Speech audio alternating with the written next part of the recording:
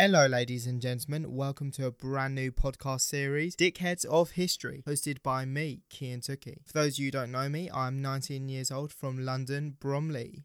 Bloody hell, I feel like I'm going to take me out. This podcast is for all you lovely people who are obviously still staying alert, and it will also give me something other to do rather than stare in the mirror all day and wonder why the fuck I shaved my head and am currently looking like Humpty Dumpty's love child.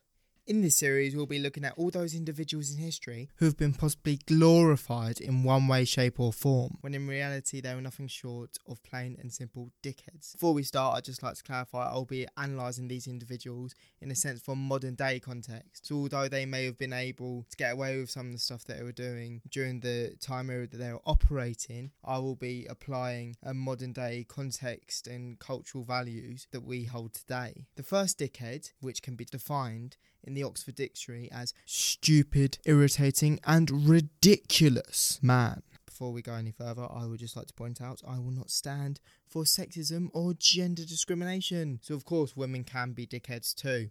Anyway, the first dickhead we'll be delving into is the late, possibly not so great, Walt Ellis Disney. A little bit of background for those of you who are maybe a bit more unfamiliar and somehow hadn't guessed who he was by his last name. Walt Disney was the founder and head of now one of the world's most dominant companies, and if you hadn't guessed the name already, it is of course Disney. Born in Chicago in 1901, Walt was an icon for the majority of the mid-20th century, often being seen as the character who was kind and caring and someone kids could call and look up to and say, "You're right, Uncle Walt." Not Walt, Walt. However, even Disney himself admitted he was a different person to how many people saw him. He stated he does things Walt Disney would never do, like drink and smoke. However, this only scratches the surface. Firstly, as a boss, Disney was very demanding and carried a certain aura around everywhere he went. This is shown by him coughing before entering a room upon arrival, or even when he was prone to violent outbursts, where he would lever and humiliate other Disney employees if their ideas or performances were not to his standards. Especially when Disney grew older, he began to lean towards the side of the far right on the political spectrum. He hated communists, believed many of the screen actors and other employees at Disney were communists. He even had to be physically restrained when he tried to attack an industrial leader who was leading a strike against the Disney organisation. At this point, you're probably thinking, well, he's a bit of an arsehole, but he's not really too bad a geezer.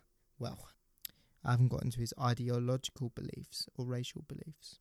Although it can be debated what his true ideological beliefs were, it is abundantly clear he was a racist. This can be seen through his reluctance and refusal to hire ethnic minorities, from choosing to have African men in the film Dumbo singing about how they work all day and don't get paid, seemingly happily, and with the song including the lines, "Grab that rope, you hairy ape," as well as referring to the dwarves in Snow White as N-word piles and Piccini, which is another word for small black child. Possibly the most obvious example of Walt Disney's racism is prevalent through his input and desire to make 1946's Songs of the South. Here we see Disney's first live-action musical, which was set on a plantation in Georgia at some time in the 1800s. Here, we see Disney choose to portray Caucasians and African Americans working in complete harmony, where it was made to look like African Americans were more than happy to do the white man's bidding. This film is highly criticised now and then for the way that it stereotypically portrays African American community as a whole through the way that they are shown to speak and act. As a result of this, Disney have tried to distance themselves as have anything to do with this film. This can mostly be shown by them choosing not to include it on their latest streaming site, Disney+. Now, although at the start of the episode I did state that I'll be judging people in the modern light, I can still see those people saying, "It was a way of the times, slavery had just been abolished, they were in a period of adjustment."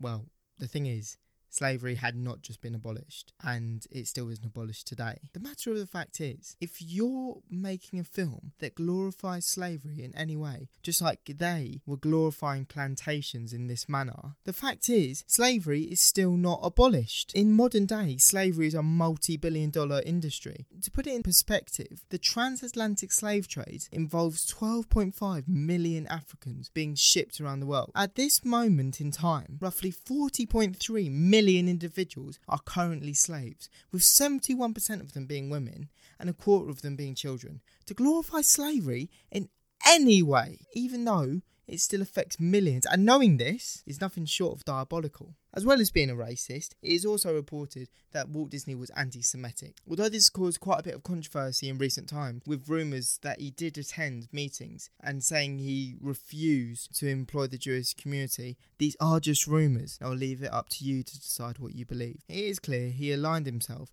with the anti-Semitic group, the Motion Picture Alliance. Finally, Mr. Walt Disney has been reported to being a bit of a sexist. Again, these are just rumours, but those rumours state that his treatment of his wife was horrible, saying he would only let her out twice a day and wouldn't let her talk to any other men. Again, these are just rumours, so the same rules apply. Believe what you want. The one thing Disney is definitely credited with saying is that he did not trust women or cats. To be honest, I don't blame him. Cats are pussies. So with that little snippet of comedy gold, that is the end of our first episode. Obviously, I've given you all the facts, and it's up to you whether you decide if he was a true dickhead of history. Please let me know if you enjoyed the podcast, and let me know if there's anything I can do to improve to make it easier for you to listen to my annoying high-pitched voice. Please let me know through Instagram, c.tookie, or Facebook and Twitter, which is both Kian Tookie. This is Kian with a C, not a K. I spell it properly. Thank you very much for listening, and make sure you stay tuned next week, where I'll be delving into the so-called founder of the New World, Christopher Columbus.